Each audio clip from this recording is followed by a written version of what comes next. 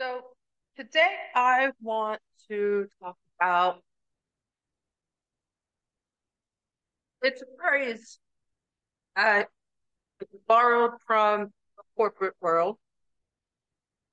It's called dressing for the job that you want. Among the online people, they have several hilariously themed jokes about it. I got in trouble by HR because I showed up as Wonder Woman. I dressed as Potato. I dressed as Teenage Mutant Ninja Turtle.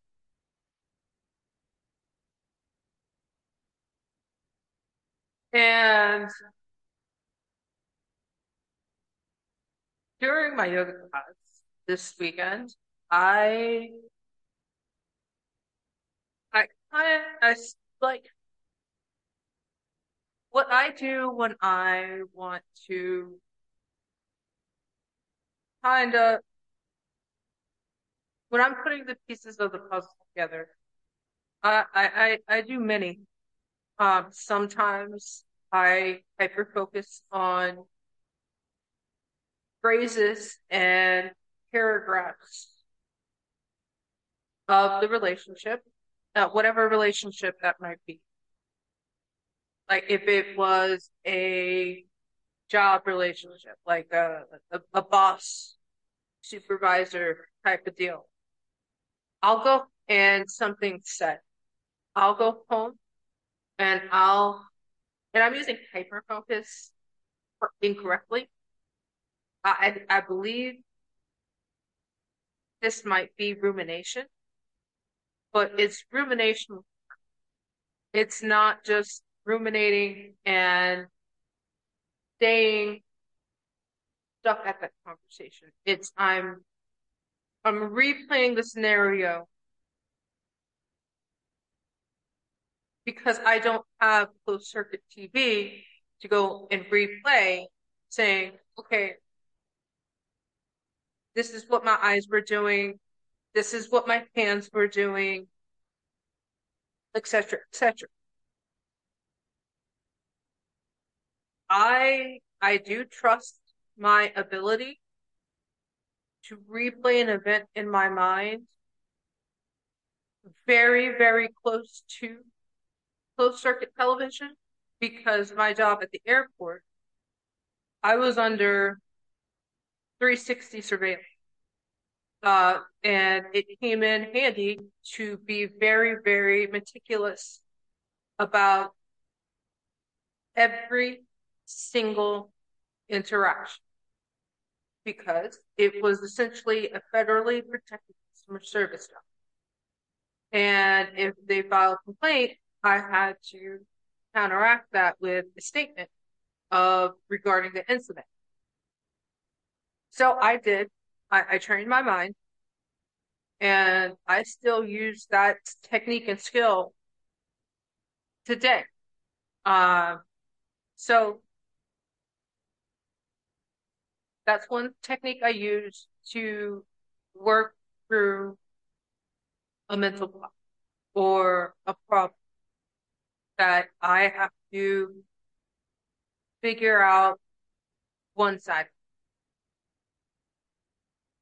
Another technique is what I've adapted to thinking as in yoga is, and this is actually the concept behind yoga.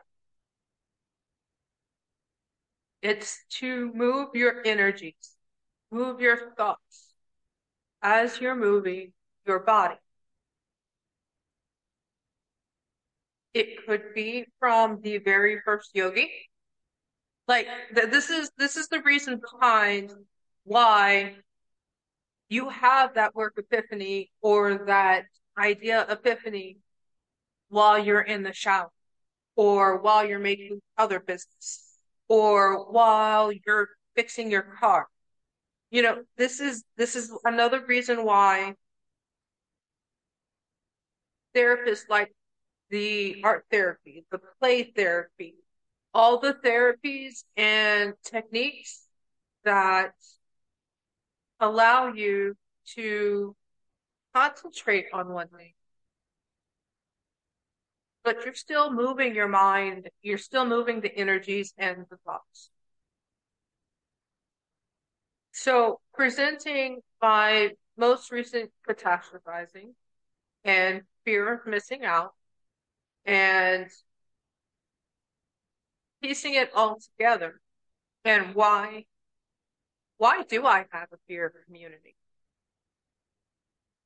What in my experiences have led me to have that innate,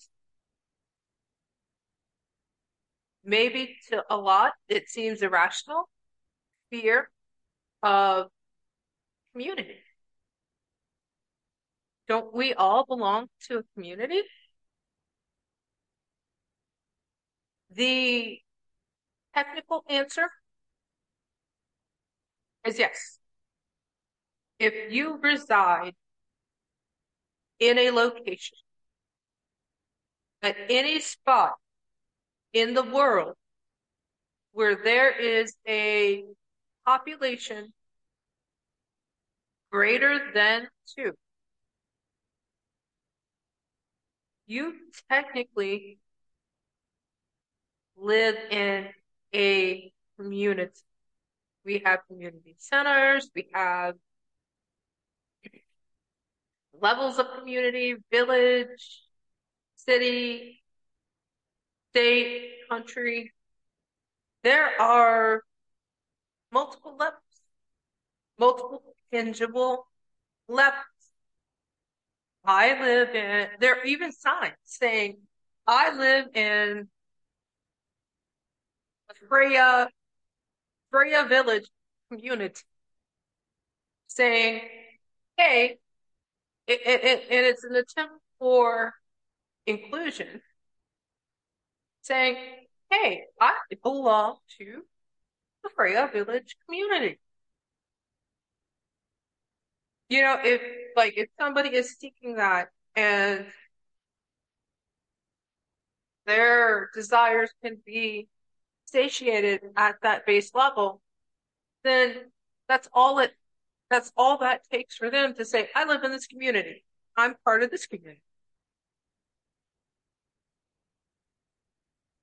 However, for those of us who are a little bit nomadic in spirit,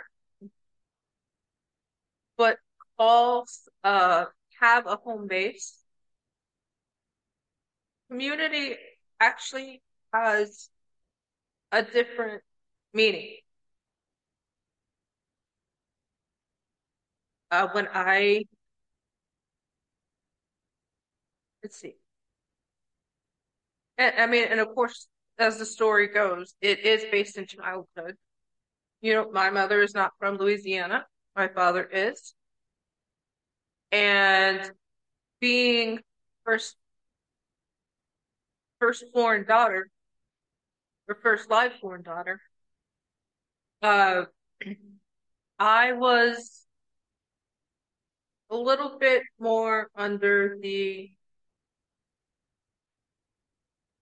mom umbrella.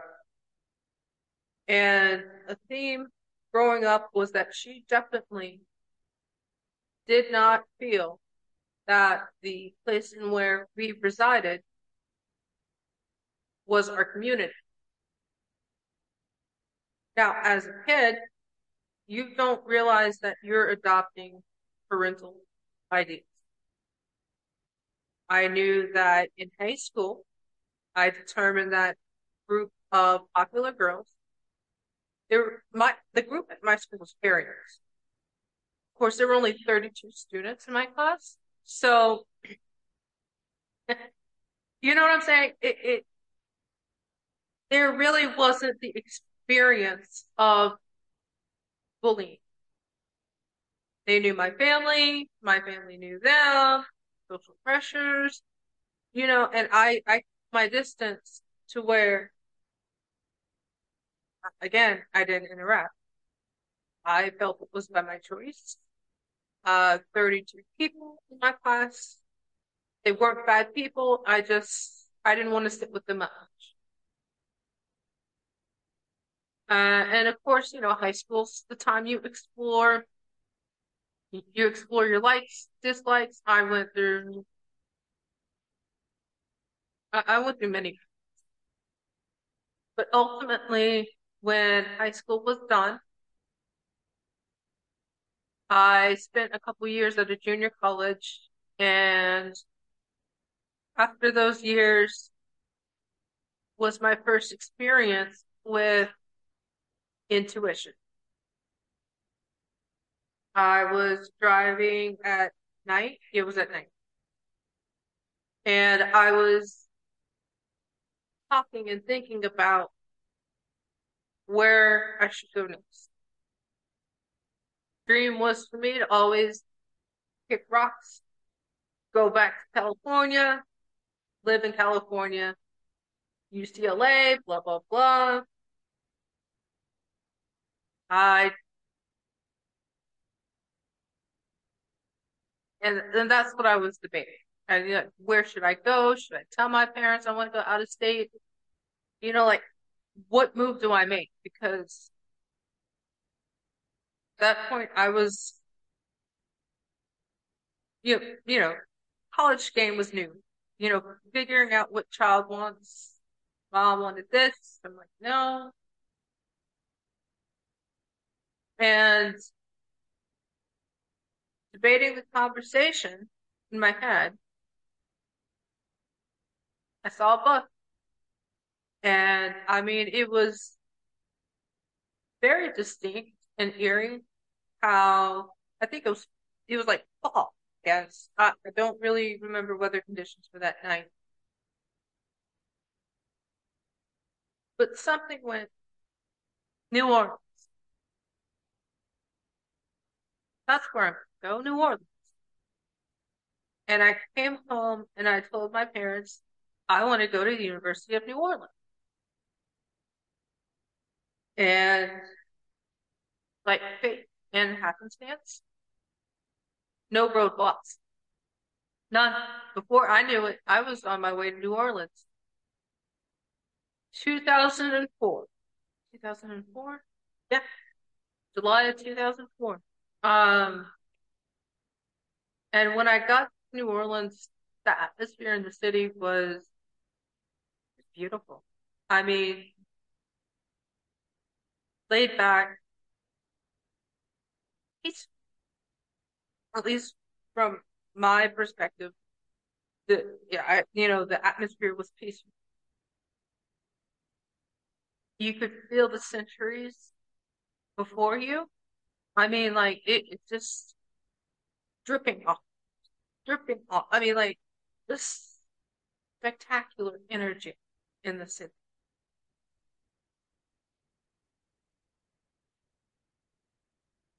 We're not going to talk about college, but then Katrina hit and our world was thrown into chaos. Not many people know this, but that was my first experience with being essentially homeless. I had a home in my parents, but no, I said, no, I'm not staying there. Uh, so it was a couple weeks before school was going to start back up. If they were still letting people in the city. And I really did, I crashed on a couple places. Wait, no, no, no, no. I've actually mixed up about that. I had all my belongings. They were in the back of my car. And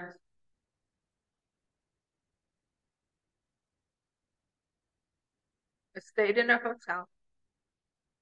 And the city decided to kick us all out for Mardi Gras that year. 2 weeks. Oh, no, no, we can't pay. We can't pay. And then all of a sudden after Mardi Gras, oh, hey, if you want to go back to your hotel room, yeah. Like, no, no, by that point, I'd already been crashing on people's sofas, extra rooms. And it was like a couple days, a week away from the, the apartments and stuff opening back up in the city. So it was one of those where it was like, no, thank you. But it was interesting. It was absolutely interesting.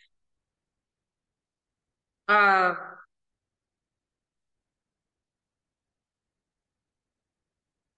so fast forwarding to present day, because that was like in 2006.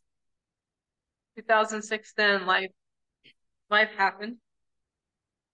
Um, life happened. Let's just say that. And, experienced things, dating in a way, marriage, work, jobs, not really thinking about things, not really processing things, not really saying, hey, why did I get so mad at my friend for saying that and then deciding I was gonna, I thought it was a great idea to find somebody online. It was MySpace, so it was safe. MySpace was a safe space. But still, not being knowledgeable about dating stuff like red flags and whatever, you do let your brain does get in the way. Your anger, your sadness, your desperation, your I should be here's. You let it get in the way. And then we're just gonna circle back to running and circle back to the decision of going back into the race arena. Bless you. Up until that point, I really didn't place much emphasis on nutrition, on running shoes, on the gadgets for running. Running actually was a very inexpensive sport for me at that time. Oh yeah, the supplements too. Um, it was. It was absolutely inexpensive for me. I'd buy a $40 pair of shoes. I'd go running out in my shorts, and I really didn't put much. I just run. Running is natural. We all ran. My ancestors ran. My ancestors were warriors. Okay, poets in the past walking 3 miles to the nearest town was a day's journey. It was nothing. They didn't do it with supplements. They didn't do it with, they may have done it with their diet inadvertently. But, you know what I'm saying? Like the science and knowledge behind it,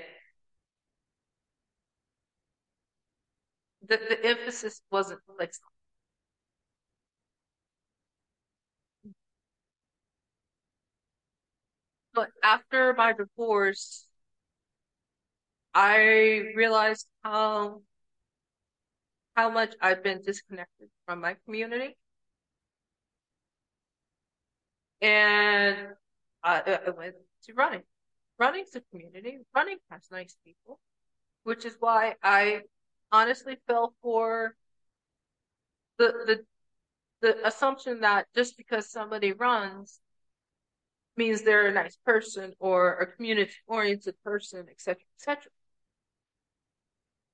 I also took a job that was supposed to come in with a built-in community. My father had a similar job, and his place was structured with all sorts of community. They had they had galas, they had conferences, they had clubs within the job. They really actually build in that community within the force. And so I made the wrong assumption that all police departments have some sort of, that is my cat, and it is ridiculous. How many times I've yelled at, I bought you stairs, cat. So I assumed that there'd be some sort of community. I thought they'd have similar things, like at least social functions. They talk about how they're family oriented, and the complete opposite was the truth of the matter. Nobody wanted to associate with anybody.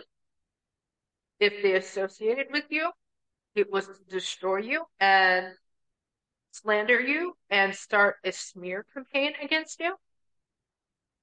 Uh, these are people who are presented with nothing but the opposite for facts and still believe the lie in their minds or the lie. Well, so and so said it. Well, I'm the human that it's about, and I'm telling you it's not. So community is the point. Let's see. And then, so those 2 points right there, I went, okay, well, unfortunately, the majority of my life is nabbed by work. And the times that I'm not at work, I need to focus on my kids.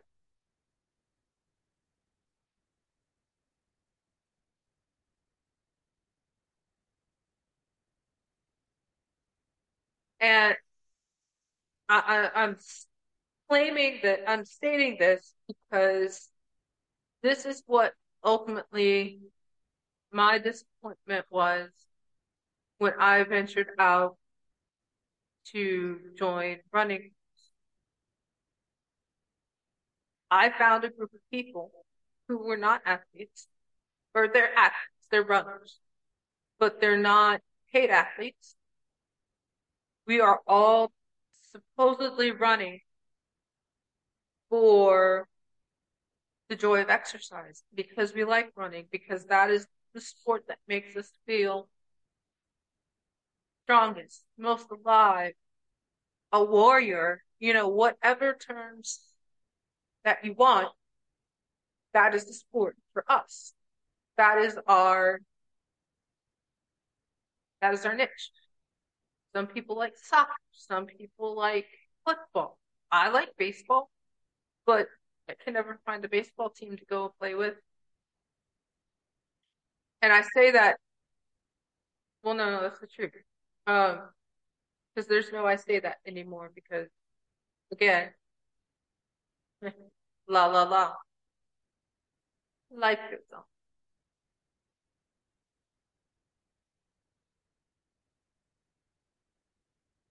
So I tried to join a running group that was from my old gym because at that point they had closed.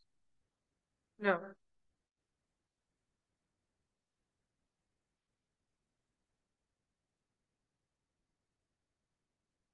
no. My gym didn't close until 20 into 2020, right after everything opened again. So to spice things up, my schedule at that point, like my brain, apparently, had gotten out of whack. And I'm like, okay, let me try and join a running community. I know these people from the gym. I feel pretty chill. I like hanging out with a lot of them at the gym. I tried to force, I tried to force it to happen. I wanted to be part of a running club so much that even when the first sign came around, not not matching up schedules, if I was off to work, I had my kids. If I said, "Hey, what are you doing next weekend?"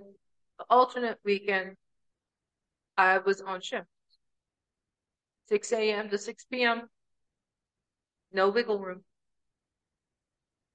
Um, whatever the reason behind that running group was, there are multiple times I tried to coordinate with girls, with the guy who ran it. Hey, look, this is my schedule. I want to run with you guys. Would you guys like to meet me for a run this time? I can't speak for the other people, but ultimately I do gather that the perception was that it was a threatened feeling of me trying to take it over and take it away. And that perspective was gathered and supported by kind of learning what was going on in that person's life at that time. And it's like, okay, then I'm just going to stop trying to schedule outside of their group. And if I can make it, great. If not, I'm not going to guilt myself. That was actually my first lesson in not exercise shaming. Uh, we all like to be there. If we make an obligation, we all like to make it. It's the closest thing to a promise without saying it's a promise. This is why a lot of people have problems verbalizing, hey, I'm tired today, but I can't make our plans. Because yes, if we don't want to let the other person down, but essentially we are more concerned about letting ourselves down because in our minds, we're like that person who broke so many promises to us in the past that we're afraid of becoming. We're afraid that this person, if we break plans with them, they're not going to want to hang out with us or make plans with us again. It's really, it's it's one of those cycles that doesn't spin in the usual hamster wheel style. It kind of, it's like that carnival ride, the Gravitron, to where it spins you around, but you get that feeling that you're spinning sideways. You're not going in front of you round and around and around. You're you're you're off the time parallel grid and making an oval around in warp speed. Like you can feel your whole sensation warp. And when you feel that, you panic because you're like, what is the sensation in my mind? What I learned with that group that by trying to talk myself into saying that they were my friends, that it wasn't going to matter.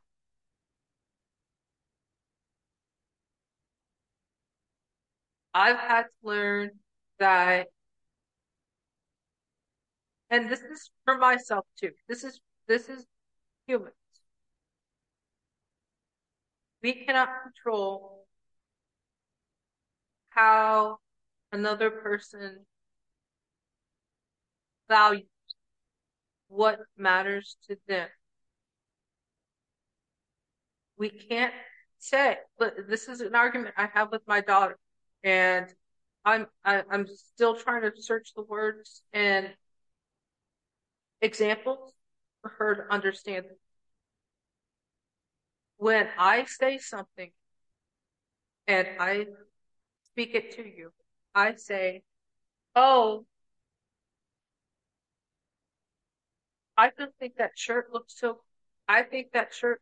I think that other shirt looks better on you." After you say you've asked for my opinion, or honestly, let's go with the classic. Honey, does this dress make me look fat? A lot of guys look at it as a question. In a way, it's not. However, the reaction that it elicits, it initiates the wife's insecurities about her body, and it initiates that feeling of distress or anger, or the time where her mother said the same thing. It's unfair because it does. It brings past and it throws it back on you by saying, yes, I think it does make you look fat. A lot of the problem is caused by the unmindful verb. It's not she's already determined in her mind that this outfit does not flatter.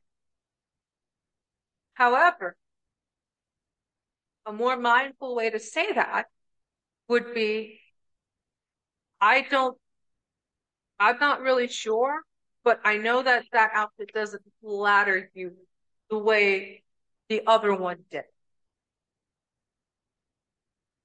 That way, you're not being untruthful, but you're not unconsciously eliciting that emotional memory, that emotional trigger that causes strife with the way.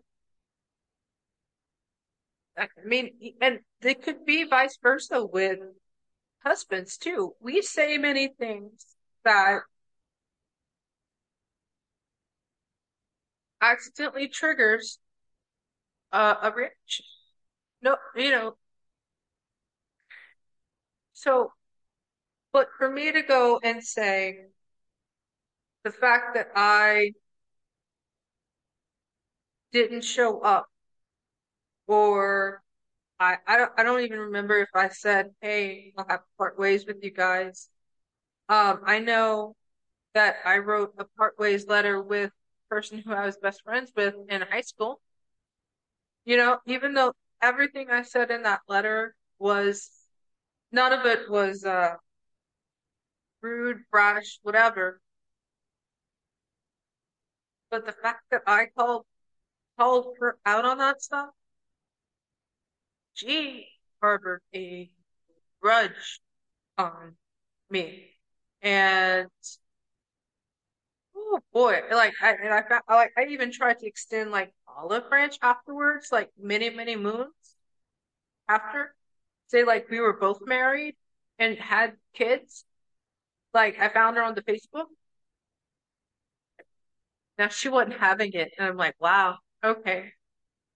So I learned then how people take things. You can write the most beautiful letter, and someone can take it with heavy insult, or someone can go, oh, okay, that's fine, and just completely forget about it. You can't control what value someone places on something.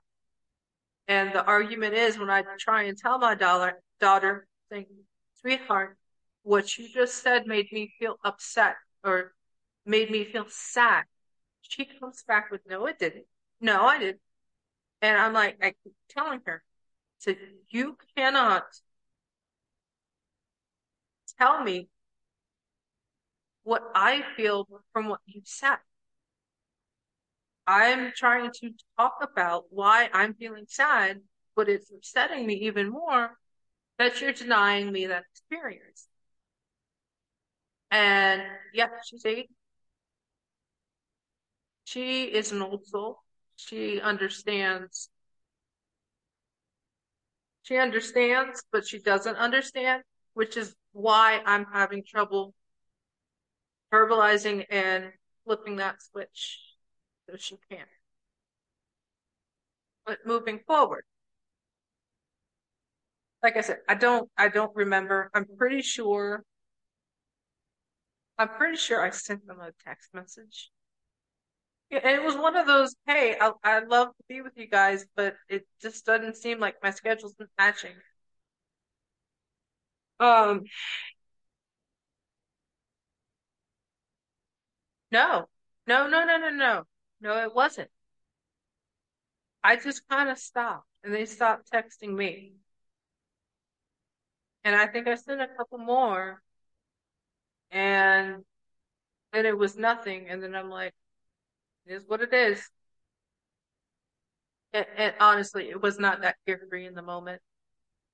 It was a big deal because again, I was trying to seek out a community that I belonged with.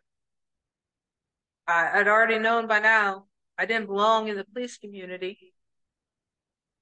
They were very clear that as because I did not sell myself as a female to the other deputies, that I was not part of their community. And I was okay with that. I was very much okay with that because by that point, I'd actually dove into clearing my energy, clearing out all the negative past energy by seeing absence. And I'm not getting involved. I'm not getting involved. I just met your girlfriend. I just met your fiance. No, like, wow, it really opened my eyes to, okay. So I tried to separate myself and continue on my marriage. The unfortunate part about that is when people want to attack you, the first thing people seek out is your sense of belonging and your sense of community. They know when they can isolate you. They know when you don't have a dedicated community that supports you. Well, fortunately for me, I'm a trusting person. And at that point, I was like, you know what? I don't, whatever with them. I thought I had a friend. So in my mind, I had a small community, but it was one of those where I also knew it was a tentative. It wasn't a let's hang out every day on the weekend to go get soda cans down the railroad kind of friend community. It was to me a running fun that I could talk about running with. And no, no, it wasn't. And so when I realized that, that's what part of my search was by deciding to practice yoga search is, you know what? There are many, many, many people who come to a yoga,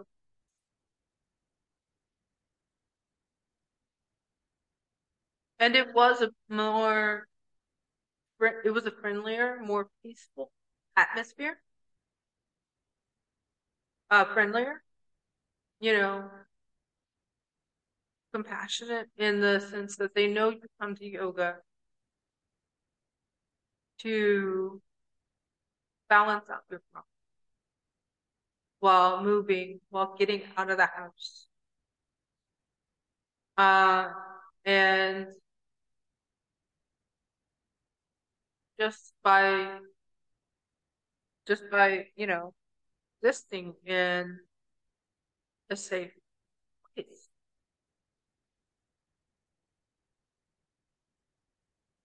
Then the year that shall not be spoken. And that really was part of my grief. It's my gym was taken away from me. My yoga was taken away from me. And in the same swoop of a year span, my ability to run was taken away from me. So that's 3 communities.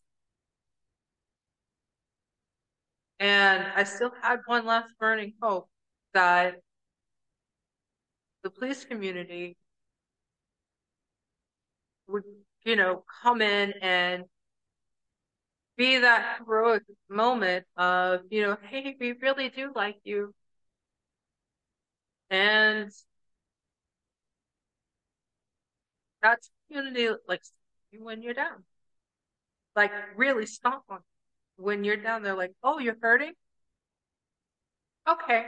And they reach out that hand.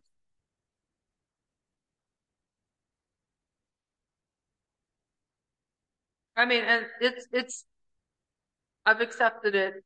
Clearly, I accepted it. But I accepted it, and that's the moment that changed the way I felt about myself. I was proud of myself from picking myself up off the floor. I was winning victories all around. Uh, I got myself back on the road from desk duty. Um, I made my workday my own, and essentially I made my own community. And within that group was when I met Mr. 2022. And that's really whenever I began shaping my ideals about intimate partnership. And yeah, I want a partner.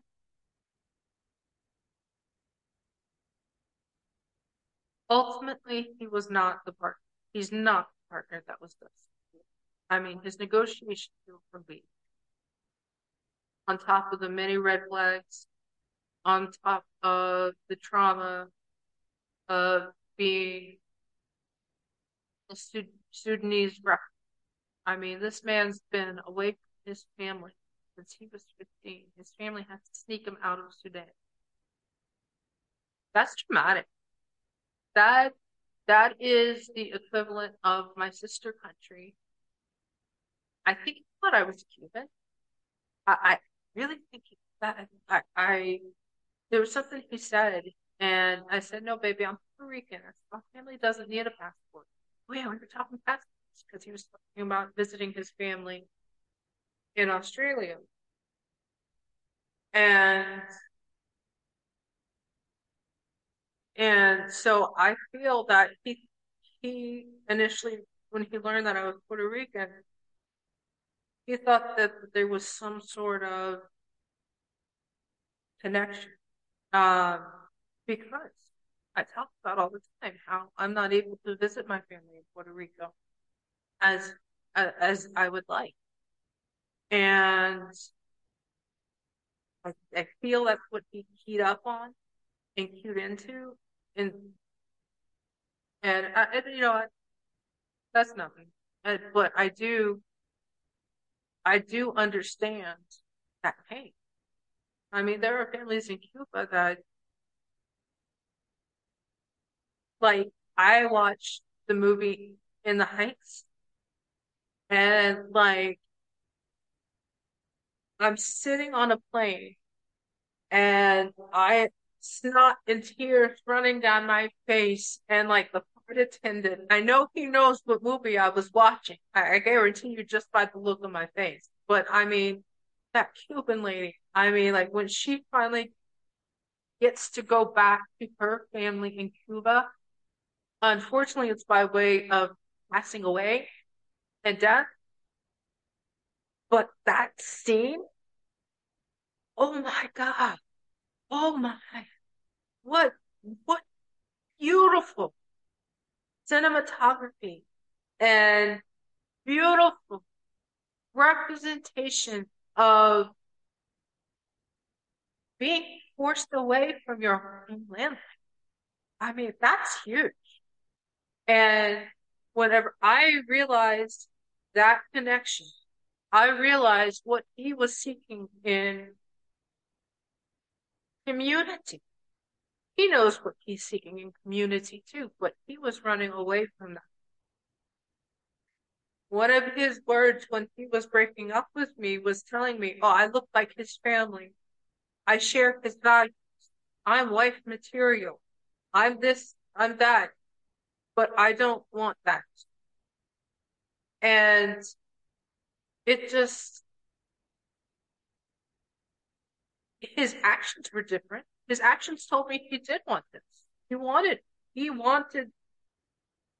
and I saw photos of his family and I knew I looked like his family, which again, assisted me on my roots.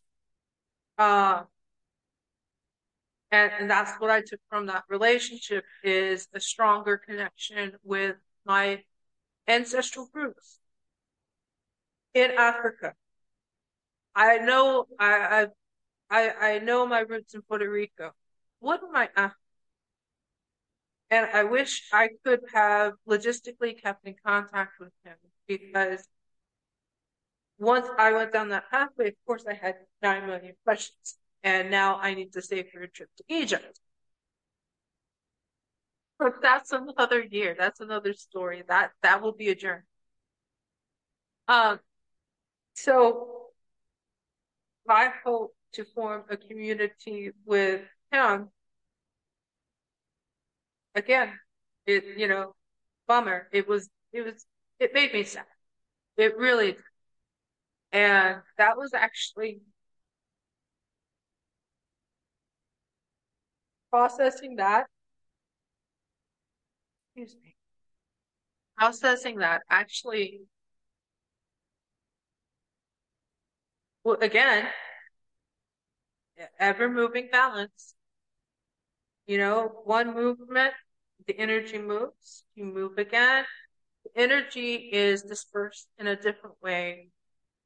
And I dispersed that sad energy into an epiphany.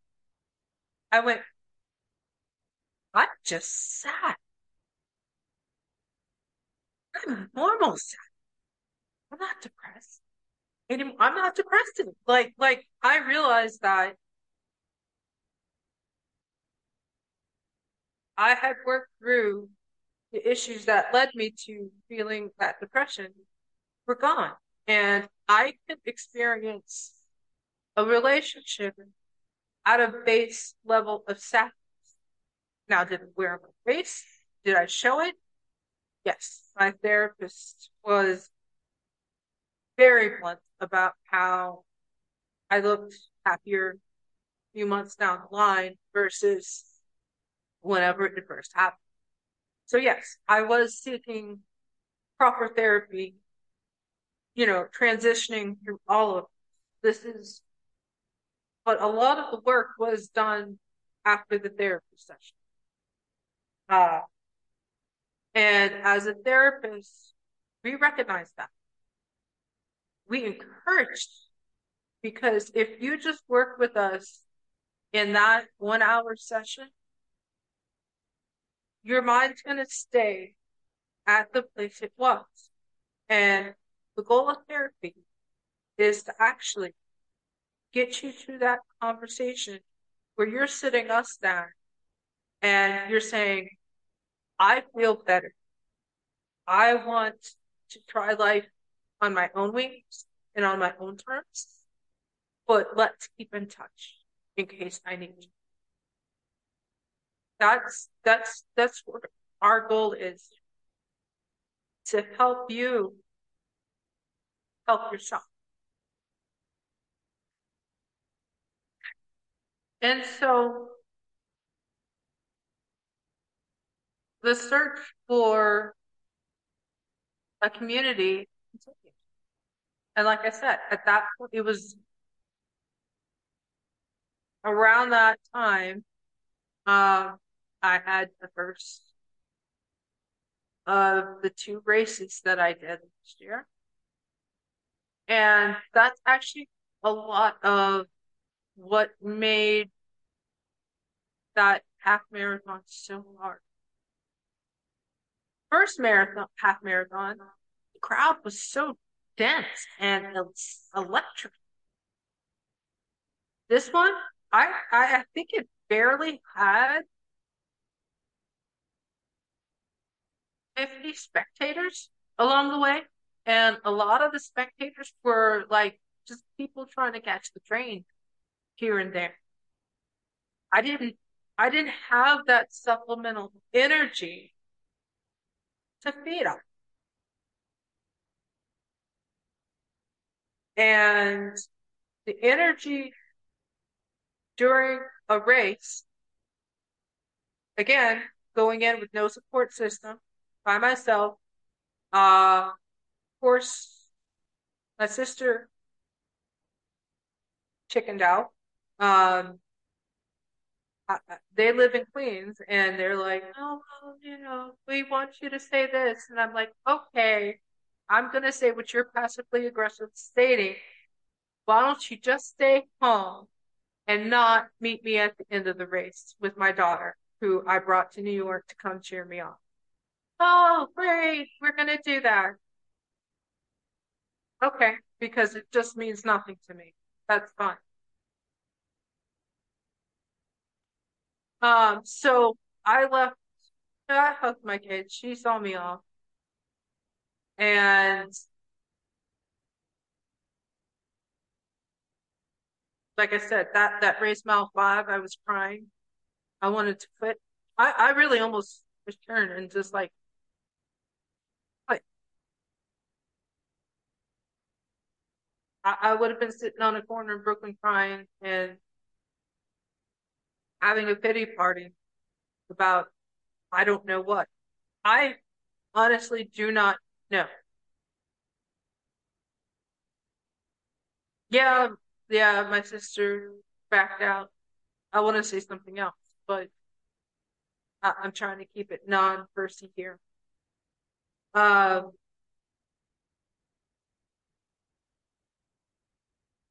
I mean, it's a situation where it is what it is. That's my family. My family does not support. They don't know, for whatever reason, they do not know how to. My mother does not know how to support. My dad does not know how to support. I don't understand. I don't understand why not. It is literally not that difficult for me to support me. It is not that difficult. I don't ask for the world. I don't go, can I have a pat on the back? I'm not going to seek it. That's seeking validation. And maybe I did do it as a kid, but it was quickly learned as a middle child that I wasn't going to get it. Mom was already busy with the first or Katang the third. And I think after I told her that I wasn't responsible for my sister's room, after she's chewing me out for my sister's dirty room, I think she was a little done with me at age 8. So, no, I don't have a long history of people who supported me. My ex-husband did not support me. He did not support my career choices. He did not support me when I asked him not to tell my father that I had gone home, that I'd resigned from the State Police Academy. I was going to tell my father. I asked him, do not tell my father. I find out.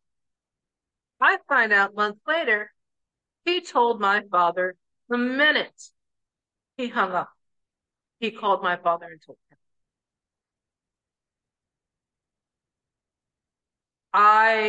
That was the moment that I broke emotional bonds with my ex-husband, was when he did not support me at work. They were witch hunting me at a federally protected job, meaning that they actually had to have cause. I mean, they brought lie upon lie upon lie. And remember what I told you about the closed circuit television? This is why I knew I had to train myself for that. And still, with closed circuit television, backing up every single thing that I had said in a very close way, these people still continued on to harass me and attempt to fire me because they did not like me.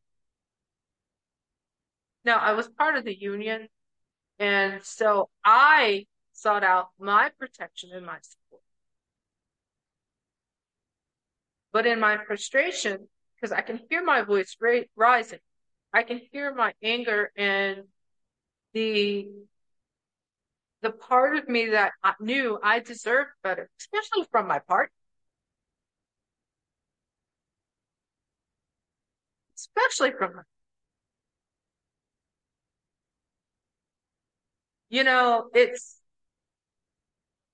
there are people that I care about and there are people that I keep in touch. The most recent friend that I have made from the yoga gym that I go to, she has been, I mean, I'm sitting here going, this is what I've been talking about. And I'm grateful for that. Like, I am absolutely grateful. And that is why I place so much emphasis on my desire and that's why I was so upset why I couldn't do this, because in the short time that I've been at my new yoga gym, I feel I've experienced so much support. The guy who proctors the Soul School has been wildly beyond support.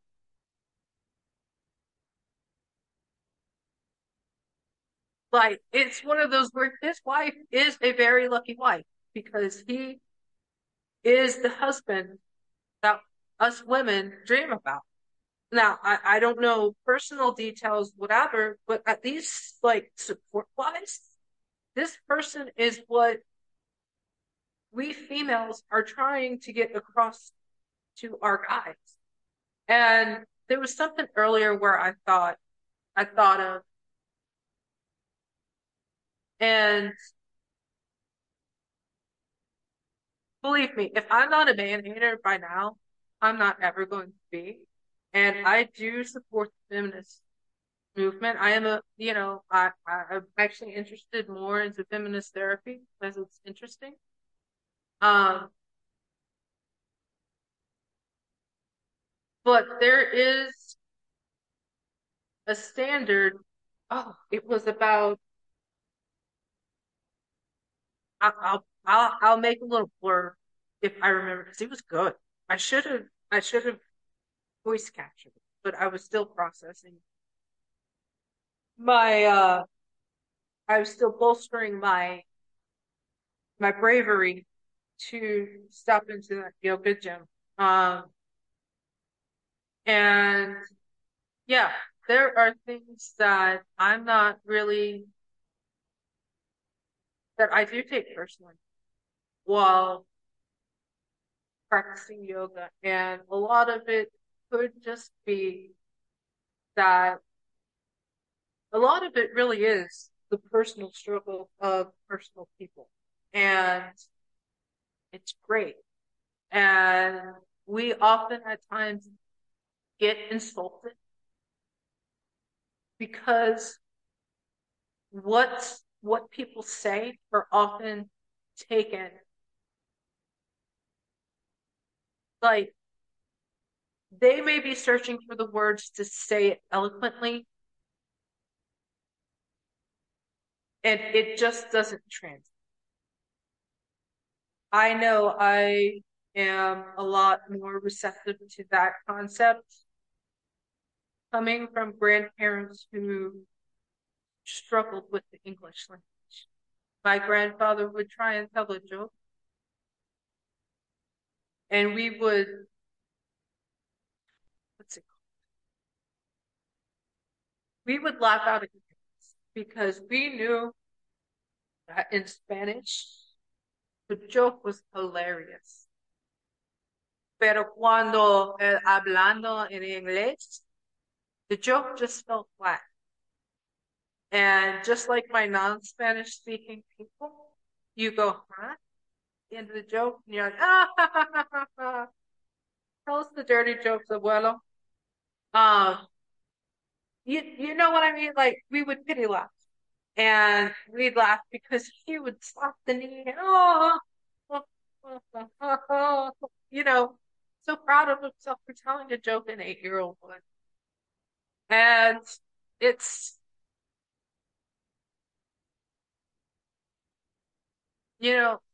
again, to deflect the value that it could potentially hold.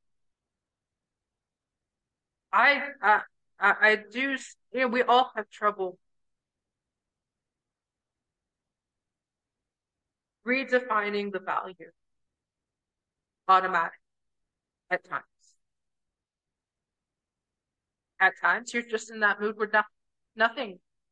Okay, that's fine. What else you got? Other times, everything somebody says can hold a strong personal value. And if you're already in a place where you're trying to look at the world in a negative way, you're trying to find a fault in the world, you're trying to find a fault in your own actions, it's very tough to garner that positive reframe and deflect that person's translated insecurity. And this is why I don't, this is why a lot of times I don't like to bring up issues, especially at a world like a yoga gym, because I see it. There are attendees that want nothing more in the world than to be a part of that community. I watched somebody today, and she's finding her way in the world. Not the teacher, an attendee. And she could be nervous, but you could tell what she wants the most is to be a part of this yoga teacher's friendship, this community, this, whatever this was to her. And then the teacher ended the class by, I hope you never find what you're looking for. This is one of those things that's lost in translation. It's in a poem by Rumi, and to the teacher, it represents something so beautiful and poetic. What, to me, and possibly that girl, how can you tell me that you hope that I never find inner peace? How can you tell me that you hope I never find a place in my community? I had to separate that really quick because even though I'm talking very passionately and angry about it, it is on record an anger that only I have with myself. On record, it's an anger I have with myself. There's no beef with anybody for saying it. But it is just the way our mind works and how we translate. To say that, because to me, my goals, taking that particular phrase out of context in any sort of way. So you're hoping that I never reach my marathon goal? You know, that's just like Mr. 2022 saying he wanted me to run my half marathon. Boy, excuse you? You hope I run my marathon. In what world did I allow you to place emphasis on it mattering that you thought about that? After you sat there and trashed runners for running half naked, I understand and I understood it's because he had body issues. He had a period where he lost his health. And again, that was where my compassion with him came in, is I read from when he told me, I knew he had suicidal ideations at one point. He was still struggling with body image. And honestly, I wanted to be the person to help him with that. I wanted to be helpful. I wanted I wanted to show myself by showing I don't know who, but I wanted to prove to myself at that point I was partner material, that I could help build a kingdom with somebody. I could build a partnership. And I mean, realizing that I had all that all along, no matter who it was with. It's just the other party has to be agreeable and receptive. I love my Friday Bhaktis. I love the teacher who teaches it. Her class stories have very much been in sync with major themes in my life. And even the class today, after not going to her class for almost a month, somehow she knew Ganesha was still a lingering part that needed to be spoken.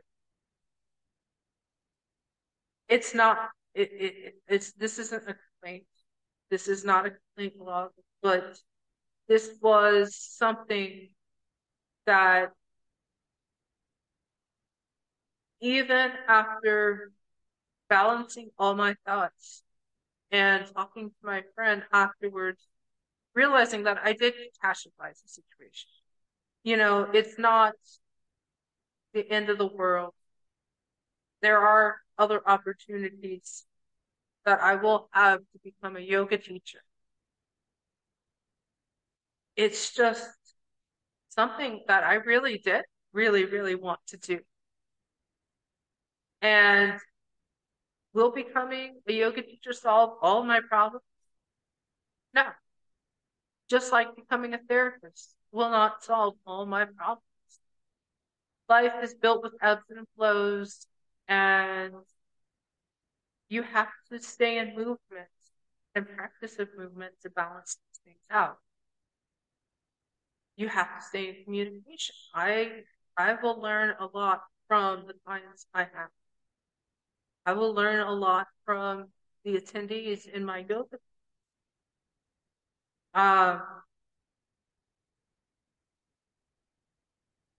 But that particular phrase taken out of context it really, and this, I know she probably ends yoga with it since she first read the poem over a month and a half ago. Like, I feel that's a thing. And,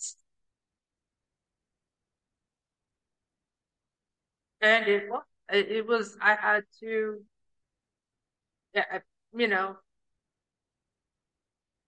I guess it really depends on what you attribute to never finding. And ultimately, I feel it is a bad translation that when you take that particular line out of the context of the poem and what the original author means, it lends itself to something that can be taken, well, it could really devastate somebody, especially if you're looking for companionship, partnership, peace, friendship, a particular goal. I know that running 26 miles, it's not going to eliminate all my obstacles. It's not going to eliminate the obstacles I have in running. What I am going to do tomorrow is I'm going to go and run. And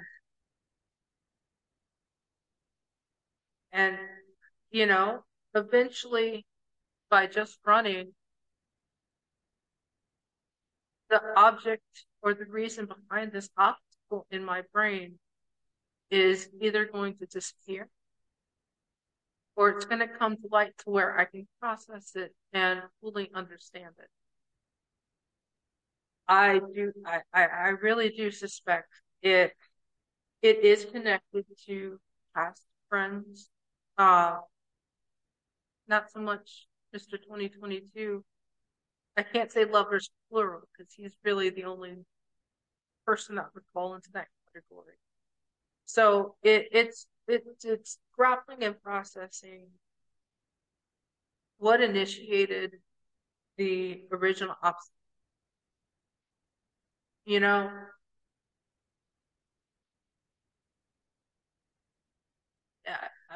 I suspect that part of the problem is my support network.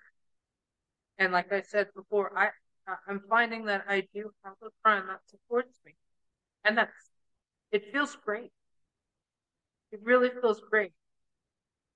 And I need to figure out how I'm going to overcome the fear of another community rejecting me. It hurts to be rejected. Again, that is why a lot of people who are categorized under the people pleasing, that's something that we share, is that we have been rejected. And the funniest science thing that I have brought to my mind was the phrase, "It's not personal. Don't take it personally." Because there is literally no universe where you can't take it personally.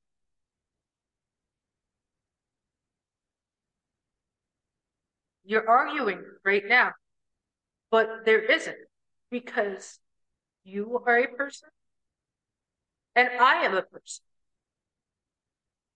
And you say to so-and-so, "Hey, don't take this personally, but," or, "I shouldn't take what so-and-so said personally."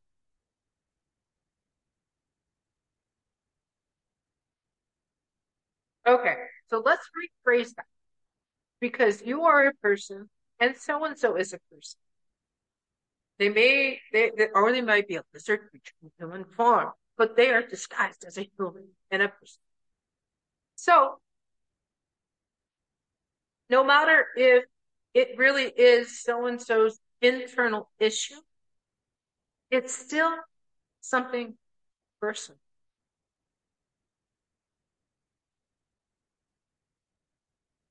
But wait, what? What? So-and-so is still a person. If so-and-so comes up to you and says, stop smiling, or you should smile more, and your reaction is death eyes, or I don't have to smile, blah, blah, blah, blah, blah.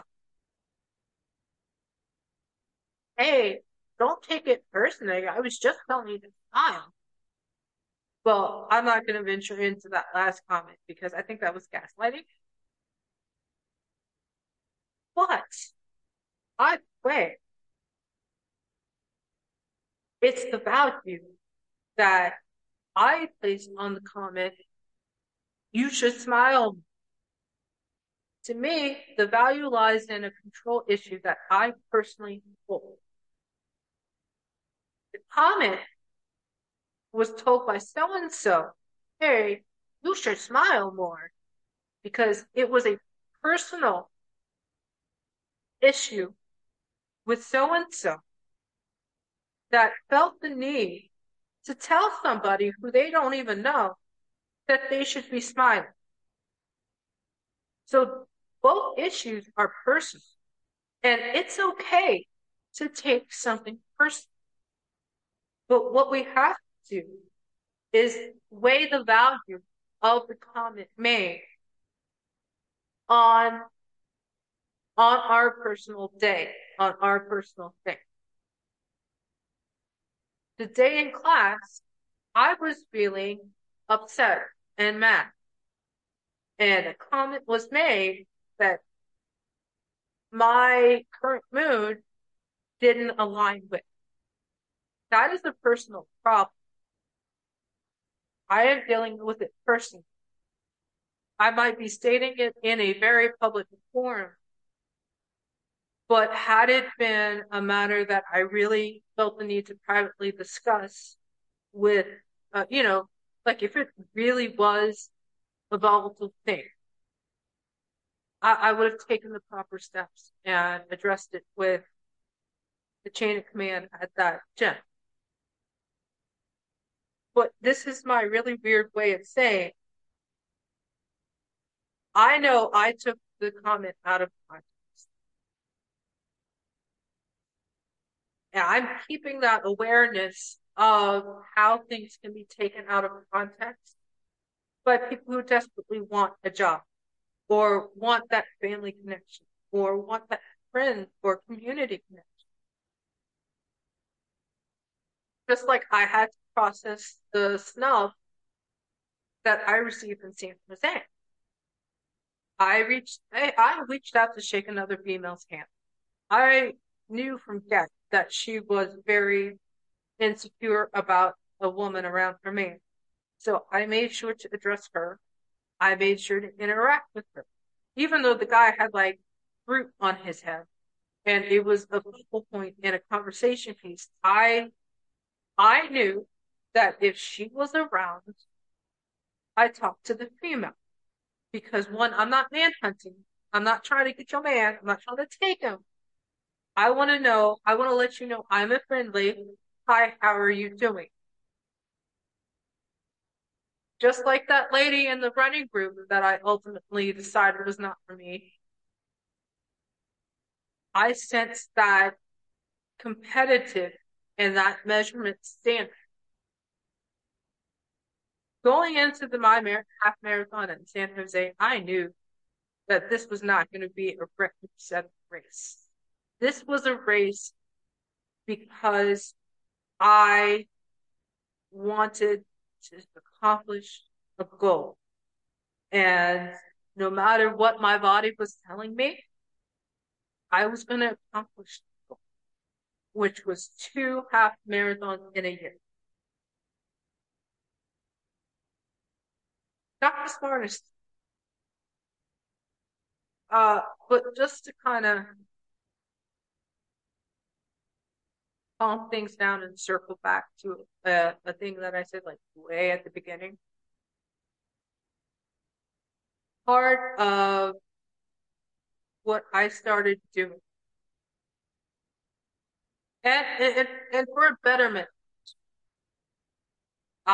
you know, I started in 2022 after that Brooklyn race. I started identifying myself with a racing act. I started researching better nutrition.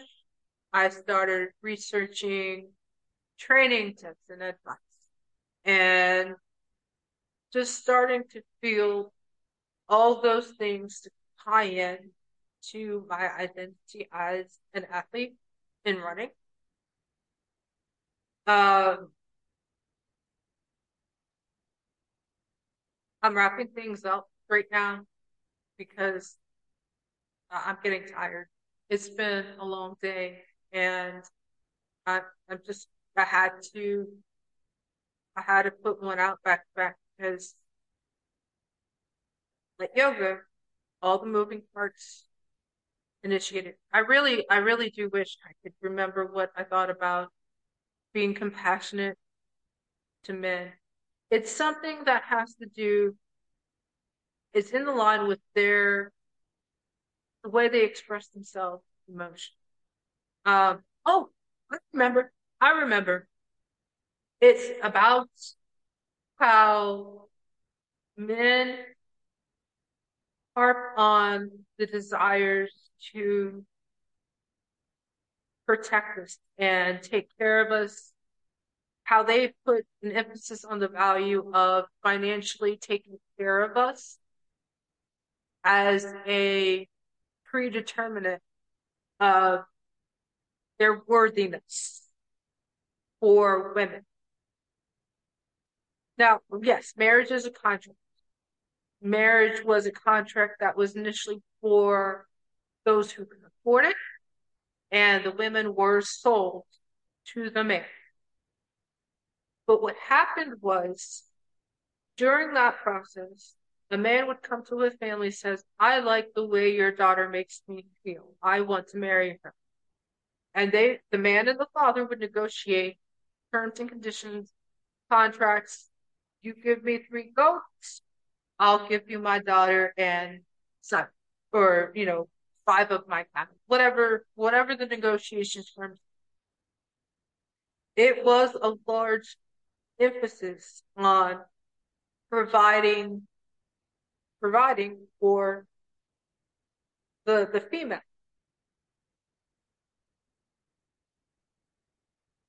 I feel that particular contractual term has turned into a manner in which men actually hide and encompass their emotions in. Like every time it comes up, it's my ability to provide for you, blah blah blah blah blah. It's it's actually been translated from a contractual thing to an emotion for men. It and I don't know how, because literally I was going, oh my gosh, I'm going to be a witness for this car accident that almost happened, and then it all came to me.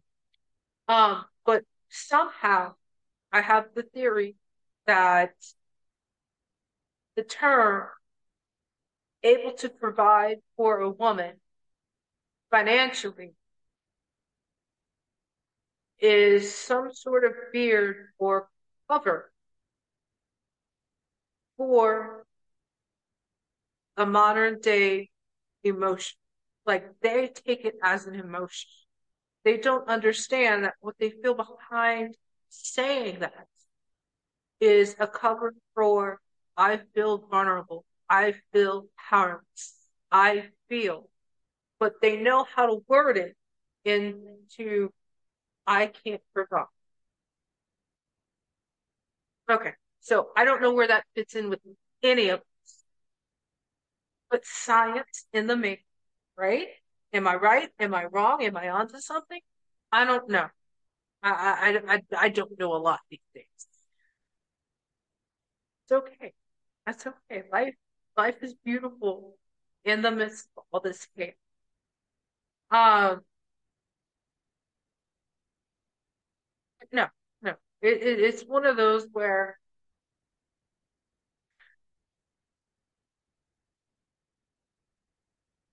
I don't know.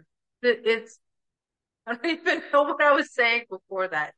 So what I'm going to do is say goodnight. Um, there's a lot, so that just means more.